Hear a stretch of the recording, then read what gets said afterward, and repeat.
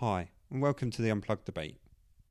On this podcast, we delve into the ideas surrounding human interaction with both nature and technology, talking to people about their time in the outdoors, starting from when they were younger all the way through to present day, developing a picture on who and what motivates them to be outside, and why they do the things they do in the outdoors. Crossing over into talking about their technology usage and how that's changed throughout their life, and speaking to them about the different types of technology they use on a day-to-day basis, from their mobile phones to their running shoes. Once we've developed a good picture of them, we incorporate that into how they think technology has changed their outlook on life and their time in the outdoors. And finishing with how they think technological development has changed society on a wider scale. So hello and welcome.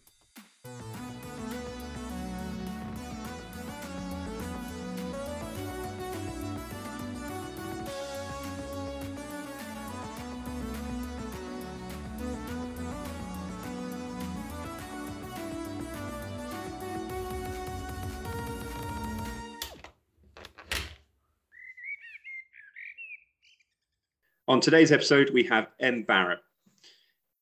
Is a social anthropologist. She got her degree from the School of Oriental and African Studies in London. Also is the co-founder of the solution journalism news service called Everyday Grit. Everyday Grit focuses on the positive solutions to problems that people have made in our society today.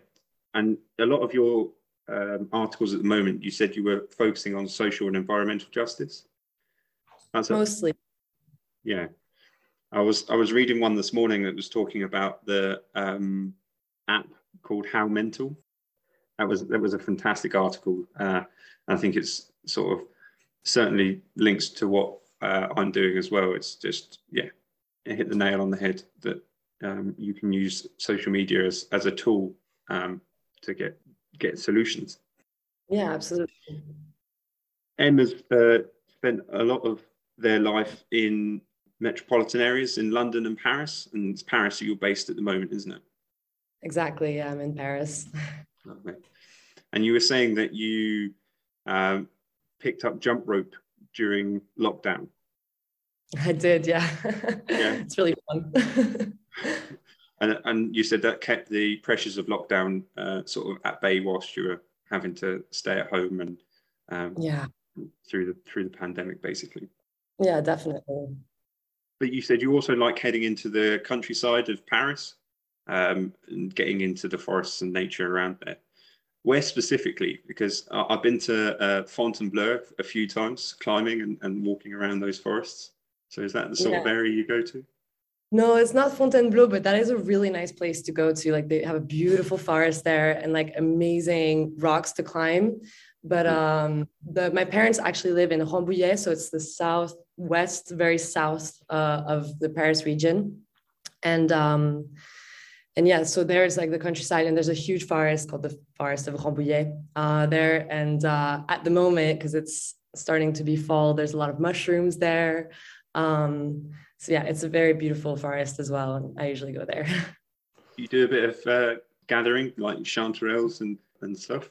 So I'm not really good at it, but my dad, who I actually work with, he's really into the mushroom picking. And so he goes out when the season's on and he has a look for them and everything. And I go with him from time to time as well, because he's really, really good at it, actually.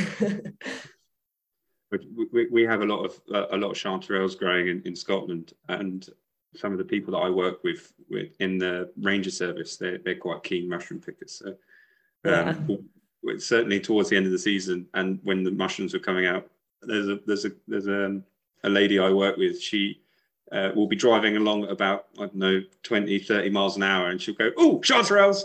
And you're like, "Hawkeyes for mushrooms."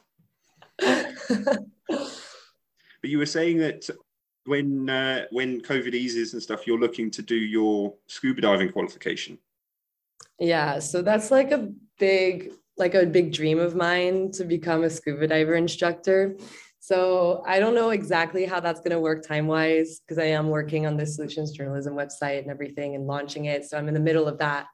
back in 2019, I went to the Philippines and did my PADI courses. I did my advanced, one of my advanced course as well. And I just love scuba diving so much.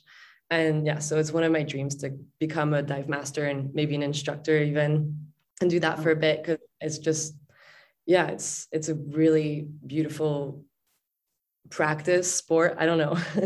I love it. Yeah, I mean, I've done a few tri dives and stuff. It's quite surreal being under the ocean, and yeah, being able to see what's under there, basically.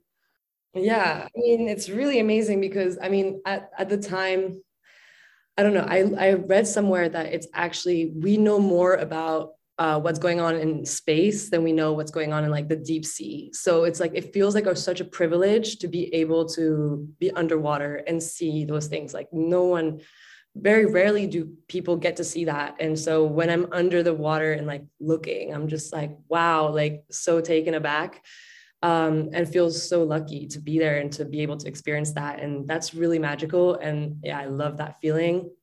And I think it really makes you more sensitive to also like climate change and like the importance of the ocean and everything. So yeah, that's really awesome. It's a really great thing to do, scuba diving. I recommend to everybody.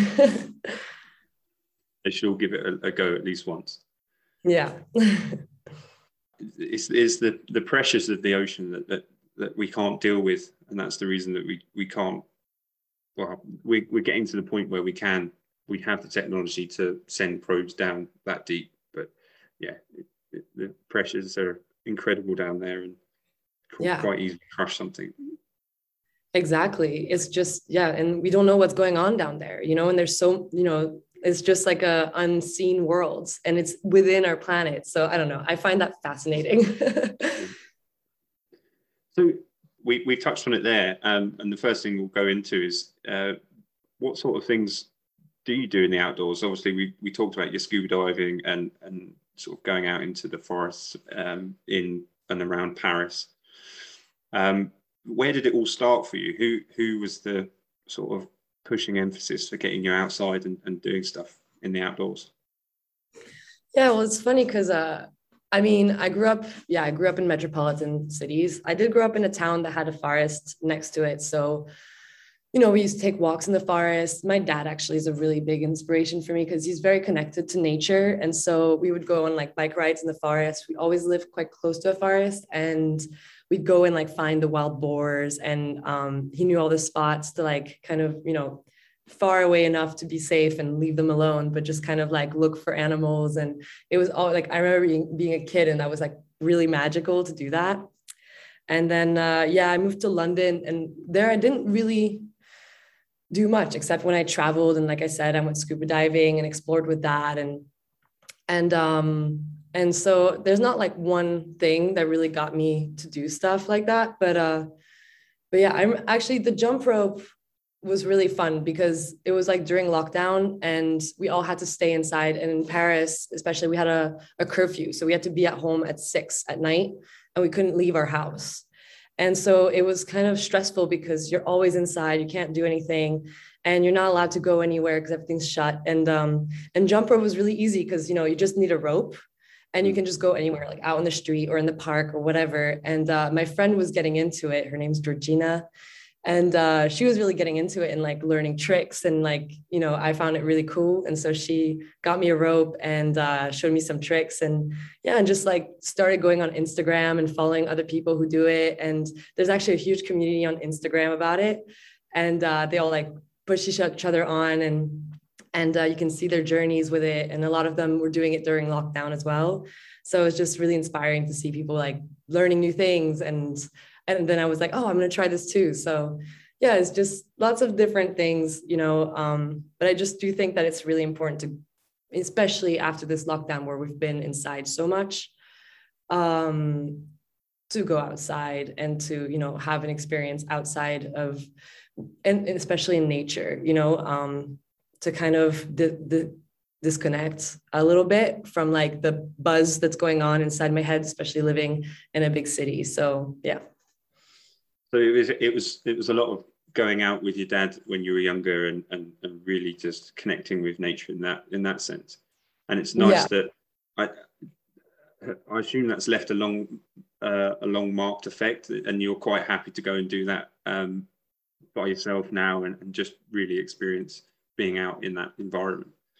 Yeah, absolutely. And I think, I mean, because the countryside that they live in is just an hour away from where I live. And every couple of weeks, I'm like living in Paris, like in the hustle and bustle of life, like working, seeing friends, doing things.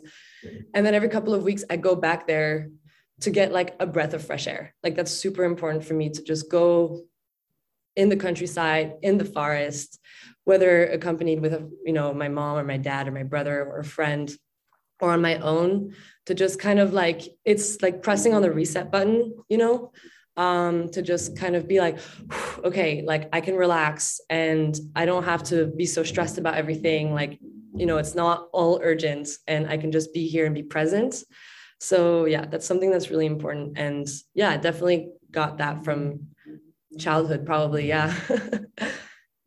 From what I know of French culture as well, that's very much how you're brought up, is definitely go out and be part of that, because you've got such a vast country to explore as well. So as I said before, I've been there, and it's such a beautiful forest that I went to. So I can't imagine what the other ones are like around Paris as well. Yeah, it's actually not that far, and that's the greatest thing. It's not like London. Like, I mean, I used to live in London. London's so spread out. There's a lot of parks and everything, but to get to nature, it felt like a little bit more of an extra effort. There, it's like really hop on a train, and it's there, and that's really cool. Yeah, I think you missed out a little bit on the what England has to offer with nature and stuff. But I can understand that. I lived just outside of London for about 20 years. That was my hometown, and I rarely went into London. It was like an hour's train ride, and you're sort of like, nah, don't want to do that. Yeah, me, it's the opposite. I was just in London and I was just stuck there and not really. I mean, I did take the train once to Surrey and went for a walk in Surrey. There's the marshes, that was quite cool. Like there's some parks there, but yeah, I mean, I was kind of sucked into the London life there. So I wasn't, appreciating the outdoors as much. I mean, except for like the urban outdoors, of course, but it's a little bit different than being submerged in nature, Yeah. Well, if Kai comes up to Scotland, you're more than welcome to come visit, and I'll take you around some of the beautiful parts of Scotland then. Yeah, I'd love that. And he keeps inviting me, so I should definitely be there eventually soon, because I've been once with him actually, and it's just so beautiful. It's really, really beautiful. And I really want to go back and do a hike up there, because it's incredible. Well, you're more than welcome anytime. Thank you. And so, are you looking at, obviously you want to do the scuba diving stuff. Is there anything else in the outdoors that you would like to do, or? I mean, right now, not really. There's no like real project. I mean, I have like 1,000 hobbies, and I get interested in so many things. And,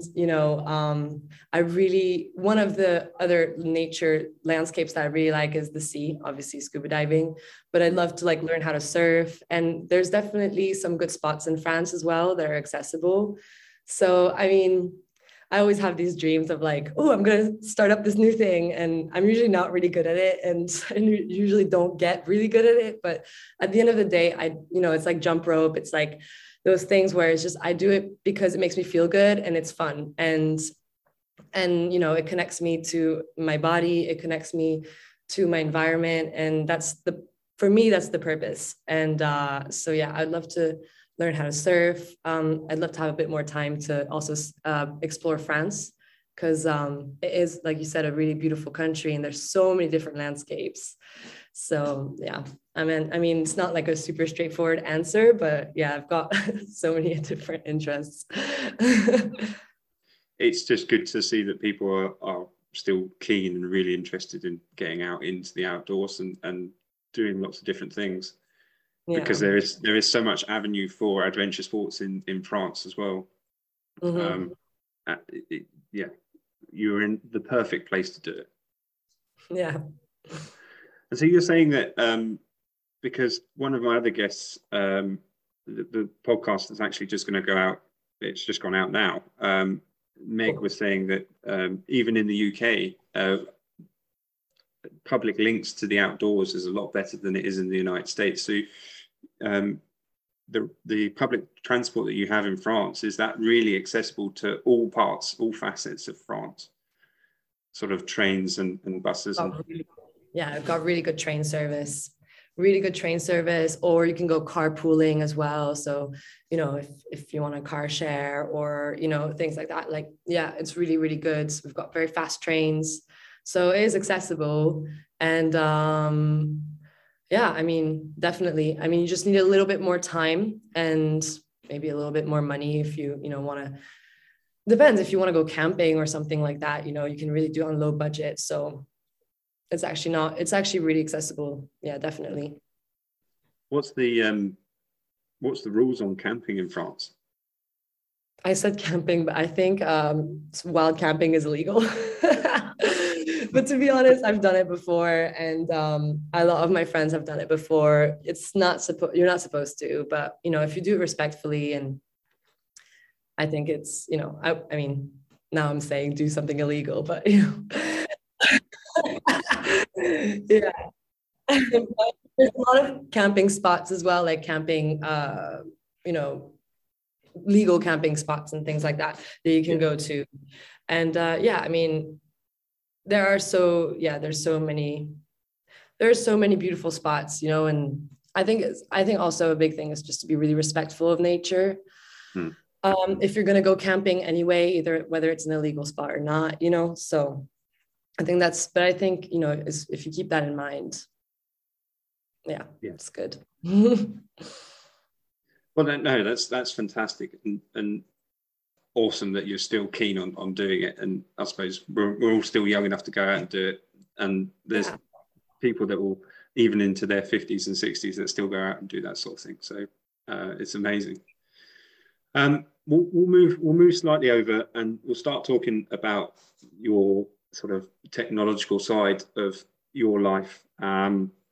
We'll start with obviously your journalism service, because that sort of really requires a huge amount of technology for you to actually get that out into the public. So just talk me through first what the solution journalism is, and the whole concept behind it.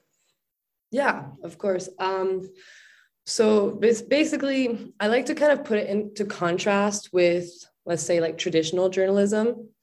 The idea started, so me and my dad started this Everyday Grit, just solutions journalism platform. And this platform is online. So yeah, of course, it uses a lot of technology. We use technology all day long. But so it all started during the first lockdown, where the only kind of contact that we had with the outside world was through media. So through the TV, through journalism, and all the news was pretty negative and depressing and anxiety producing. Where we're like, wow, like there's just so, you know, all the headlines, all the topics were just like, there's these problems, you know, it's COVID or, you know, terrorism or, you know, wildfires, like just everything was kind of, and, you know, you're sitting at home and you're like, oh my God, like the world is burning, it's horrible, you know, and it you know, and I think the point is that we need to be aware of what's going on in the world. Like that's super important. You know, I'm not saying let's just ignore what's going on, because that's dangerous too. But we wanted to, you know, start a platform where we look at it from a different angle. So rather than looking at only the problem, we're also looking at who's doing what about that problem. So who's responding to that problem. So for me, solutions journalism is really like focuses on the responses to social issues as well as the problems. So it's not ignoring the problem. It's just being like, yeah, but also these people are doing this. This organization is doing this. And so in a way, the reaction that provokes is more like inspiration and hope and action as well. Because when you're reading about all these problems, you feel kind of powerless. You're like, oh, what can I do? But if you're seeing that other people are doing things, you're maybe like, oh, maybe I can do that too. Or that, that problem my community faces something similar. And that's a great way of looking at it, So that's kind of how I describe it. And so we write articles about these people. And I think also what's important is that the people who are responding don't usually get that much media coverage. Usually they're just busy trying to do what they're doing. They're not, advertising. Maybe they don't have the budget for that, or, that's not the main issue. So it's really a platform as well to shine a digital spotlight on these inspiring people and these inspiring stories that are really taking real action in the face of problems in their community or society at large, Yeah, it was fascinating when I was put onto what you guys do, because it is a lot of, you do have, so one of the specific articles I read was about the Japanese lady who was against the coal industry there. You still give the side of, there is this whole industry that is really bad for the environment and all that, but you also, it is really positive and champions what she's done for it. So you still give the news that's there, but you the solutions that are there as well. Exactly. It's, yeah, I really like it. So in that you will have to use a lot of digital media and really do your research into that to fact check it and stuff. So what sort of, because do you use it as a tool where you just have to, where you're on it just specifically for all this factual research, and actually probably doing over the phone interviews like we're doing just now? How has that sort of impacted you in your day-to-day life, where do you get up and then go and check your emails, and if you're not actually working, do you still check your emails and that sort of thing? Yeah, well, I mean, definitely it's a huge contrast to how I used to work before, because I used to work in London. I've done a lot of jobs around like in cafes and things. So I was using my body, to work. And now it's really using computers and my phone and Zoom and all these apps, like emails. And so it's really, my life in terms of that changed drastically. I'd say when I don't work, I still use my phone a lot. I do connect a lot with people over WhatsApp and social media. I do the scrolling thing as well a little bit. But it's funny because I try to limit myself by putting like time limits on, and also on my phone, like at 11 p.m., all my social media apps shut off. So I can't access them. So I'm not like trying to scroll endlessly into the night. Like I do try to have a healthier balance, because I've heard you say on this podcast before how when you're an active user of those platforms, like that can really help you. But if you're a passive user, that can kind of deteriorate your mental health, and you're maybe like despairing with other people and feeling kind of like bummed out and stuff. So I try to really actively use my apps. And it's mostly just to communicate. I've got a lot of friends all around the world, like Kai, who lives in Nigeria, and friends, in Singapore and Amsterdam, London. So I usually, keep in touch. So I try to use it a lot for connection.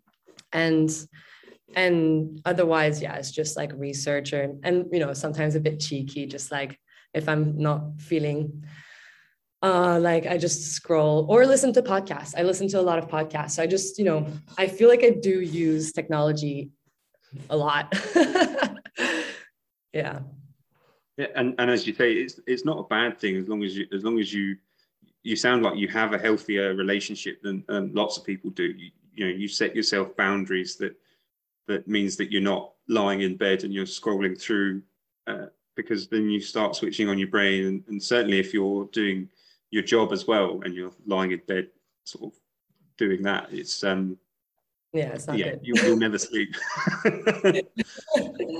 Yeah, I mean, I definitely want to set boundaries with all these things, because especially doing your own kind of project and kind of launching yourself into, then it's really easy to like let it consume you 24/7. And no, I don't want to do that. I don't think it's healthy, and I don't think it's beneficial for your work either. So yeah, it's good to kind of set a structure there. So you're around the same age as Kai. Yeah, basically. Yeah. So so you would have grown up where technology was sort of still in its infancy. Where there was no social media. When you were in that period, have you felt a marked difference from then? Did you spend more time outside, or were you sort of still a lot indoors, or? Yeah, well, it's really funny because I was thinking about that before we did this interview, and it's true. Like I'm born in 1994, so cell phones didn't really exist yet. I remember my parents getting like the first cell phones, like flip phones with like a little antenna and everything. Computers were not really a thing, and I really wanted a Game Boy, and my parents were like, no Game Boy. And they didn't want me to watch too much TV either. They didn't want me to spend my whole day in front of the TV.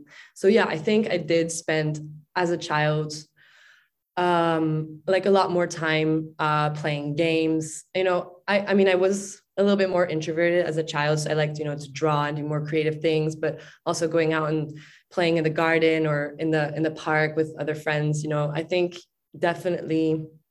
And then the whole phone thing came a little bit later, but even then it was just those block phones, and you had to press on all the numbers to like create texts and stuff. Yeah. So it was very different. It's only later on towards like university that maybe like end of high school that like social media became a thing, Facebook became a thing.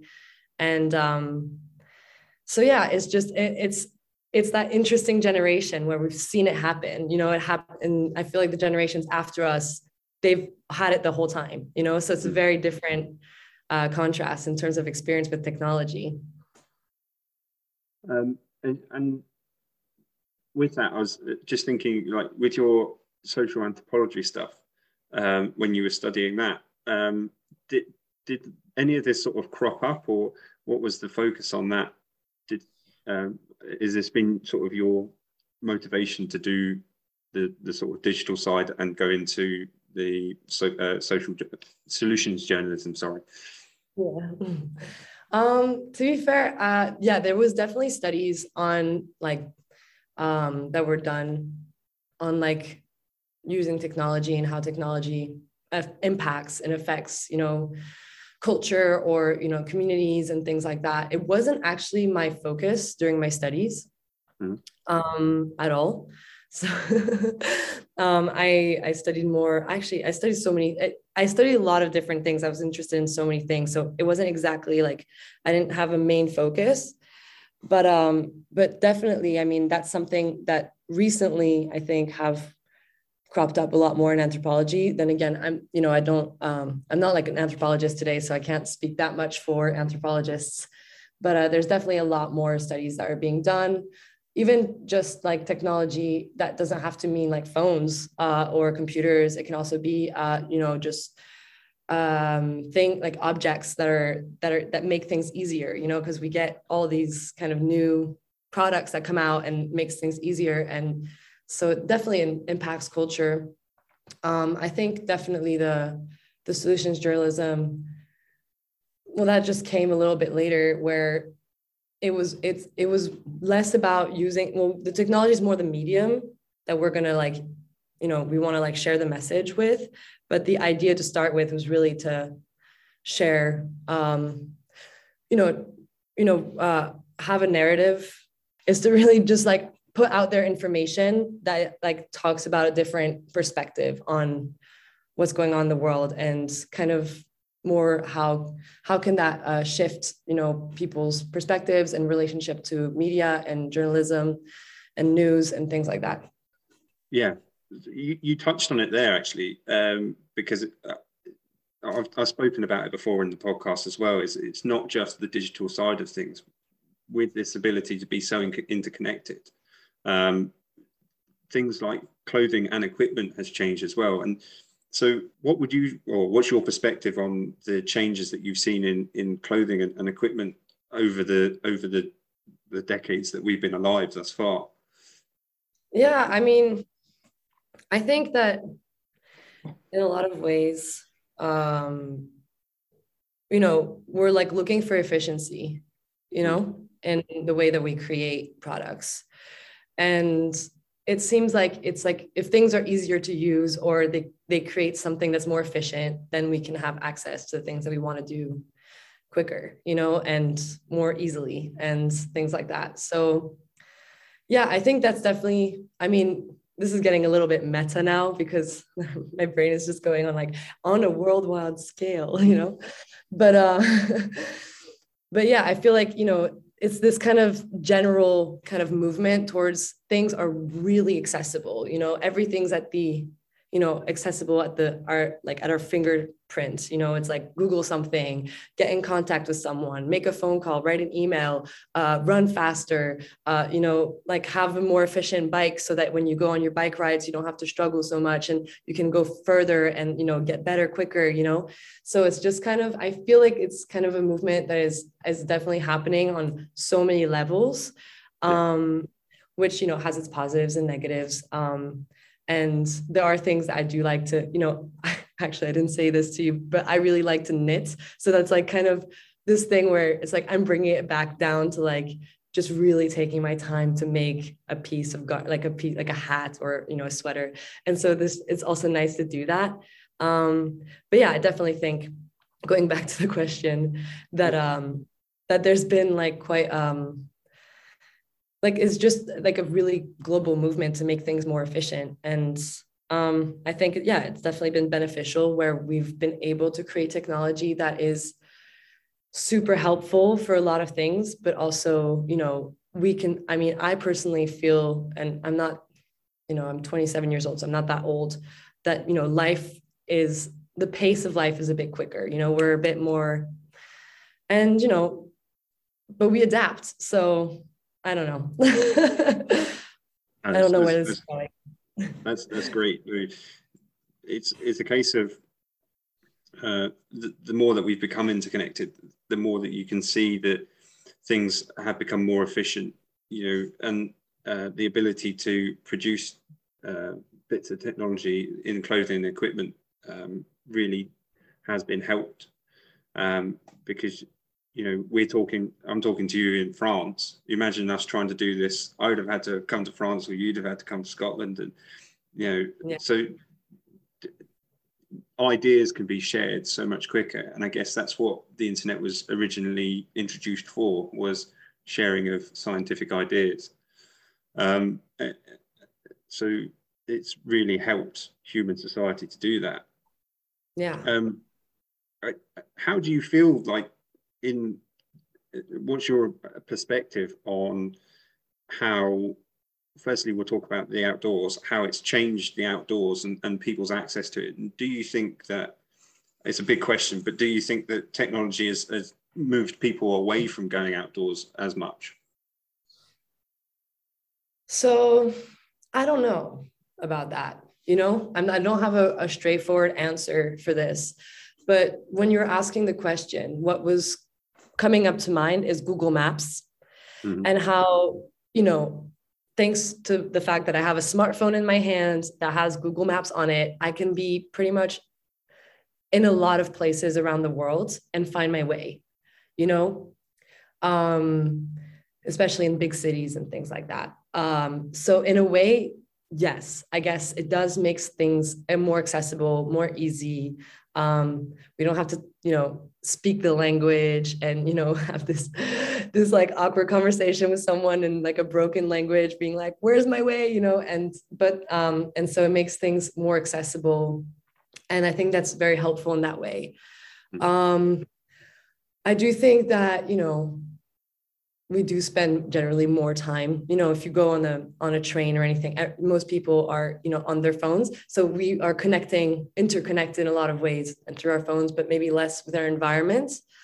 But I also do think that, especially now that we've lived through this global phenomenon that was COVID-19 and that still is, that it's shifting a lot of ways that people are kind of relating to being outdoors and the outside and the environment.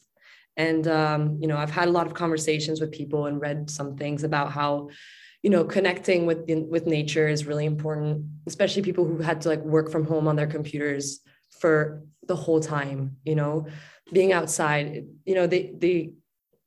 it makes you feel for the first time, wow, actually, this is really important. This is really nice, So I think there's kind of a double thing, going on where, yeah, definitely technology kind of cuts us off from the environment, but also being cut off makes that when we are reconnected, it becomes something that's really important.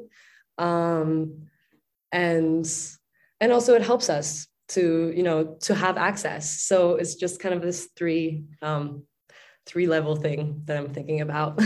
Yeah, I agree with you. I think that because the advent of consoles and platforms that you can play computer games on now, it does connect people, and it connects people over vast distances. But there's nothing that beats going out into nature and even with a couple of friends or just on your own. I think there's something, and I think you're right with the prevalence of the pandemic has really sort of opened people's eyes a lot to thinking, oh, do you know what?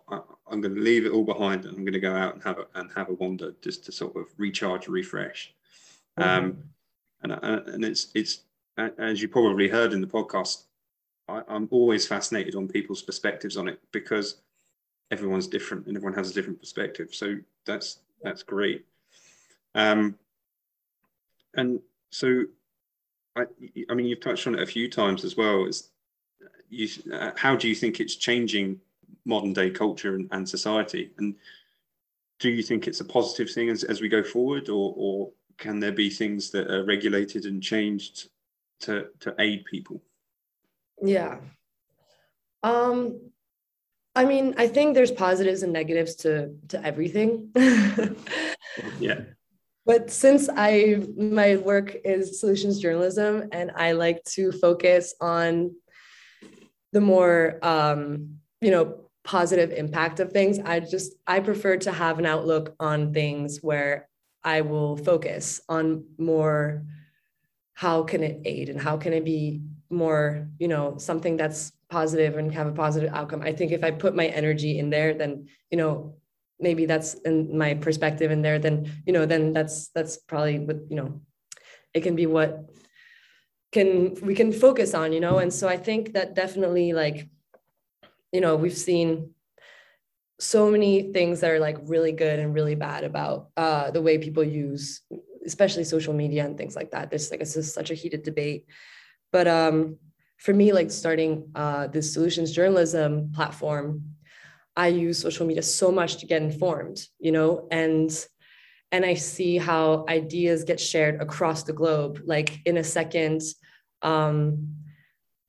For example, my Instagram feed is half of it is just infographics about things, and I learn, and I spend a lot of my day when I'm on, a lot of the time I have on social media is learning about things, So I feel in that way, it's really positive because it speeds up our comprehension. So let's say there's a problem happening in a certain place, or, first of all, we get to hear about it. Second of all, we get to hear so many different perspectives on it. And then we also get to talk about it with each other. And there's comment sections, and, the comment section is kind of sometimes good, sometimes bad.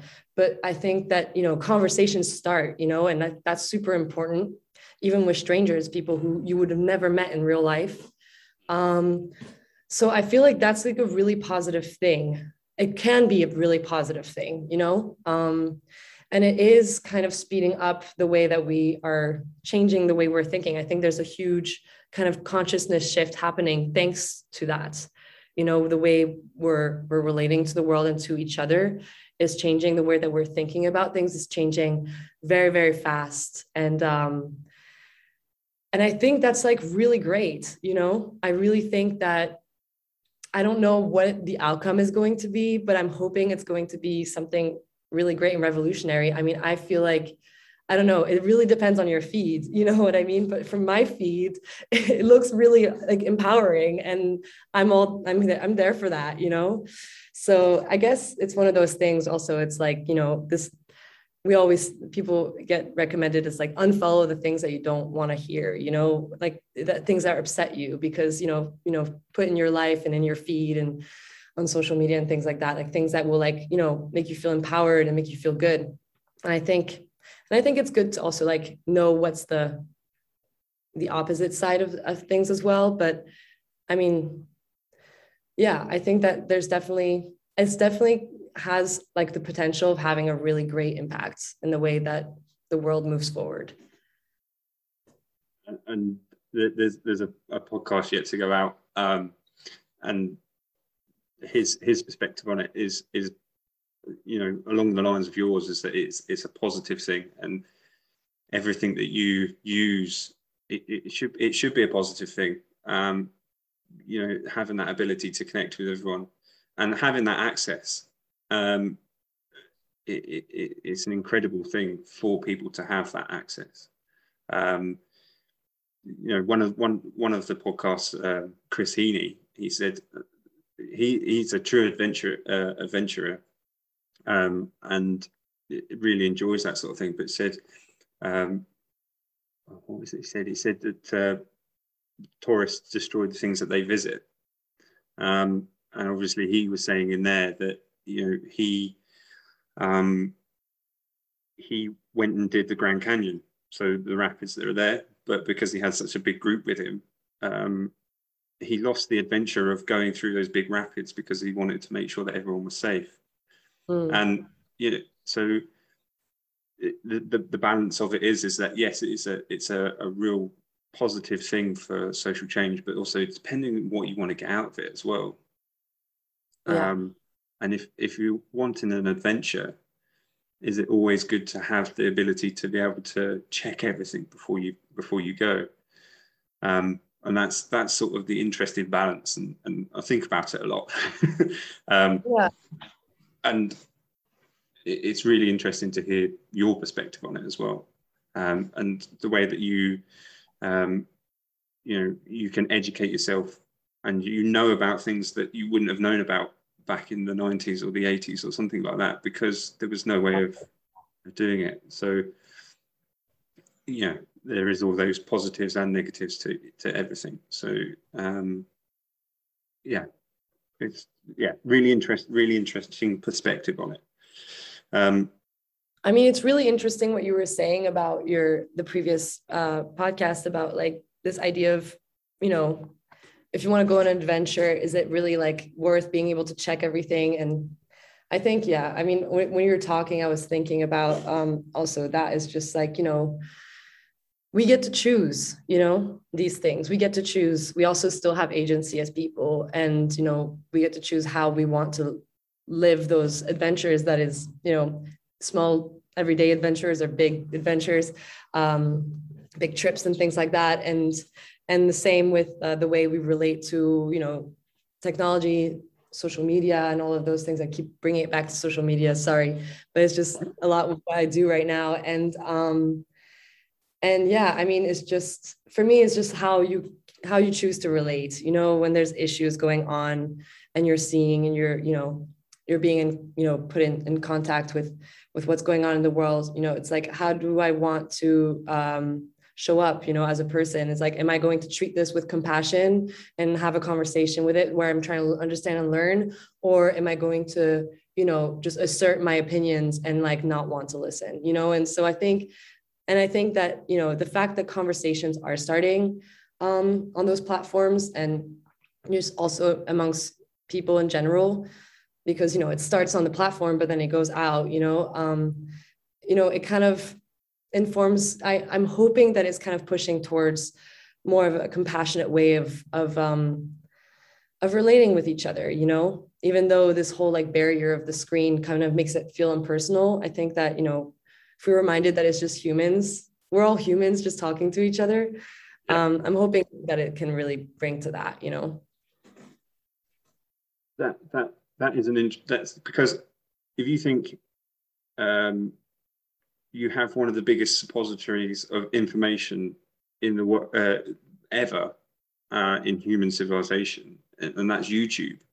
And you ever have an issue or a problem that someone's done it somewhere and probably made a video about it, so you can go and search it up. And you're right, you can educate yourself so quickly, and there is caveats to that of sort of our attention span and our ability to hold on to information. But if it's there so easily for you, you don't have to. And it is becoming that sort of second brain where people would have to remember these sorts of things, or they would write it down. So it's just an alternative way of having a second brain, basically. And it's fascinating to be able to have that. And a lot of the things that I've done, certainly with filming things or doing interviews, learning about how to make podcasts or marketing something, you're like, I don't have to go and pay someone for a lesson. I'll just go on this free service to find out what other people have done. And, you wonder if people would make the same mistakes, but you still make the same mistakes when you're doing it, but you can still get the theory behind it, and you can try and circumvent some of the mistakes, but you never will. You're human at the end of the day. So absolutely. Yeah, it's really funny you talk about YouTube like that, because I have this ongoing joke with my friends called where I call YouTube University, because you can learn anything on YouTube. So it's like you could learn literally anything. So it's like one giant university that is absolutely free, where you can learn anything. I've learned so many things, like how to fix like light fixtures, how to do marketing. Like it's just so many different things.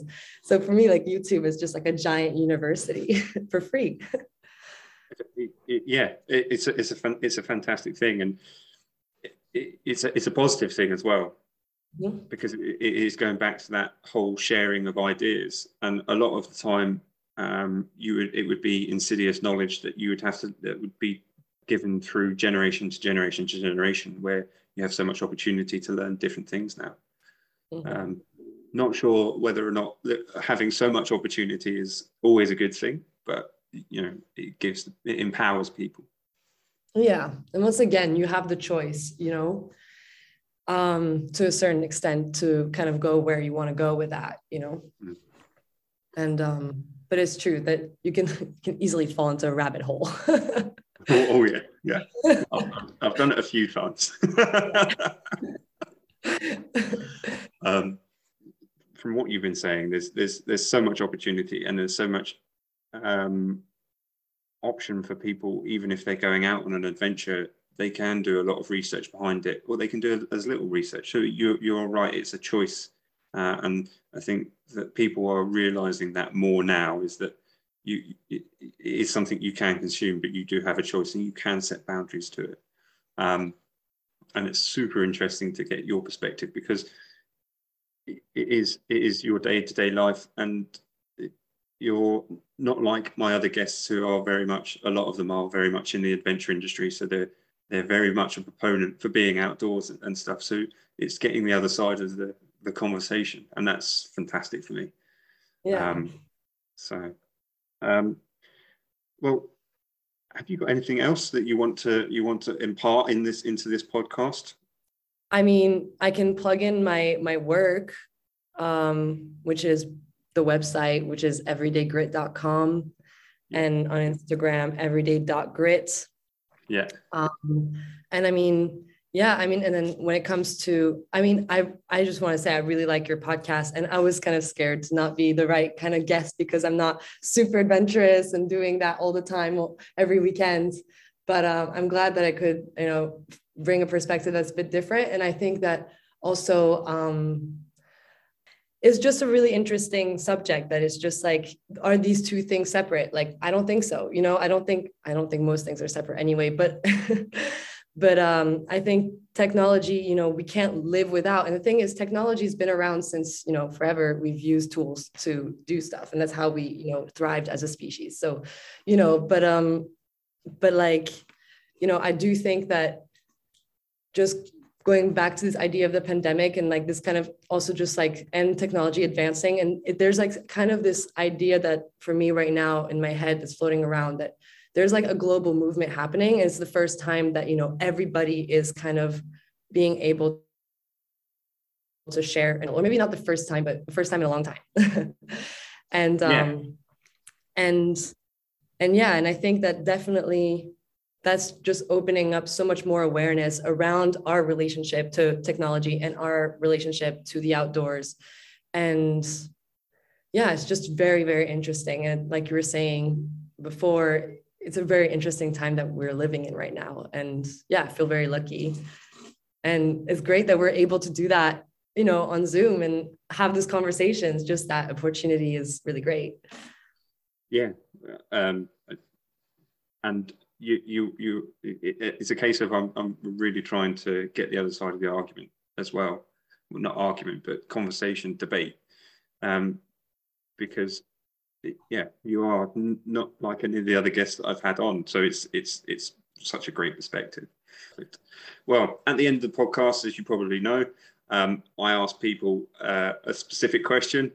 So hopefully you've practiced for it. If you had the opportunity, money was no issue, time was no issue, you didn't have to worry about your job, and you had a year to go and be unplugged anywhere in the world, where would it be? What would you do? I would absolutely do that. I am so down. Sounds like an amazing adventure. And I was trying to think about a place in the world, and I couldn't think of an actual place, but I was thinking I would love to be somewhere remote where I have access to the sea and I have access to also like farmlands. So I'd have like activities to be able to like farm and, grow food, and a place where I get to experience all 4 seasons. Because, if I get close to the equator, it's just, rainy season, dry season, but so that, you get really to experience the full cycle of seasons. And I would definitely bring some friends with me because I think I'd feel a bit lonely if I was alone. But yeah, I mean, I feel like it would be a great experience to connect with the people that I'm with and also the environment, and just be able to, I don't know, wake up with the sun and meditate on the beach in the morning, and then like going and watering my plants and things like that, and just like making lunch and just really connecting with the present. I think that's so, if I would ever get the opportunity of doing that, I would feel so, so lucky. So yeah, that's definitely, and with no phones and nothing to really kind of distract me, like that would be, or any of us, it would be a really great experience. And I guess the only place I can really think of something like that happening would be like, I feel like in North America, they would have like a landscape that kind of looks like that, maybe in the States, like on the West Coast, the West Coast or something like that. But it is quite crowded. I think it would be like nice to be able to go to a little village and go to the market and get your things and talk to people, but not too crowded either. So that's my answer. I mean, I love that question. I think it's great because it really triggers your imagination. Yeah, it definitely does. I enjoy getting everyone's perspective on it. No, I think you're missing it. You probably could do that in France if you wanted to. That's true. I just feel like I want to go far away. Yeah, that's fine. Yeah. What would yours be? Oh, mine. Oh, Yeah. I think it'd probably be somewhere in Scandinavia.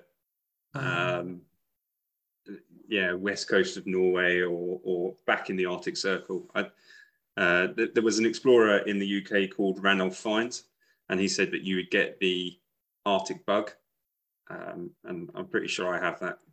I'm itching to get back out into the cold, crisp Arctic. So and you do get seasons up there, but yeah, it's still not as extreme as what we have in Scotland or something like that. It's very much autumn will last about 3 weeks, and then it'll get really cold, and you'll end up getting snow sometime in sort of late October, early November, and then yeah.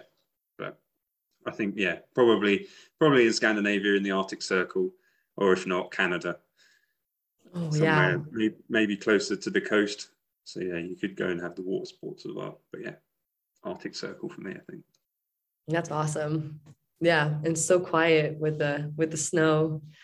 Oh yeah. So nice. Reminiscing right now as well. Right. Well, thanks very much for that. Really do appreciate you coming on. Yeah, thank you so much for having me. This was really fun. Good. I'm glad you enjoyed it. Yeah. Really big thank you for Em for coming on the podcast, giving her perspective. On the next podcast, we have Ben Donsky giving his perspective on the Unplugged debate. Until then, thank you for listening.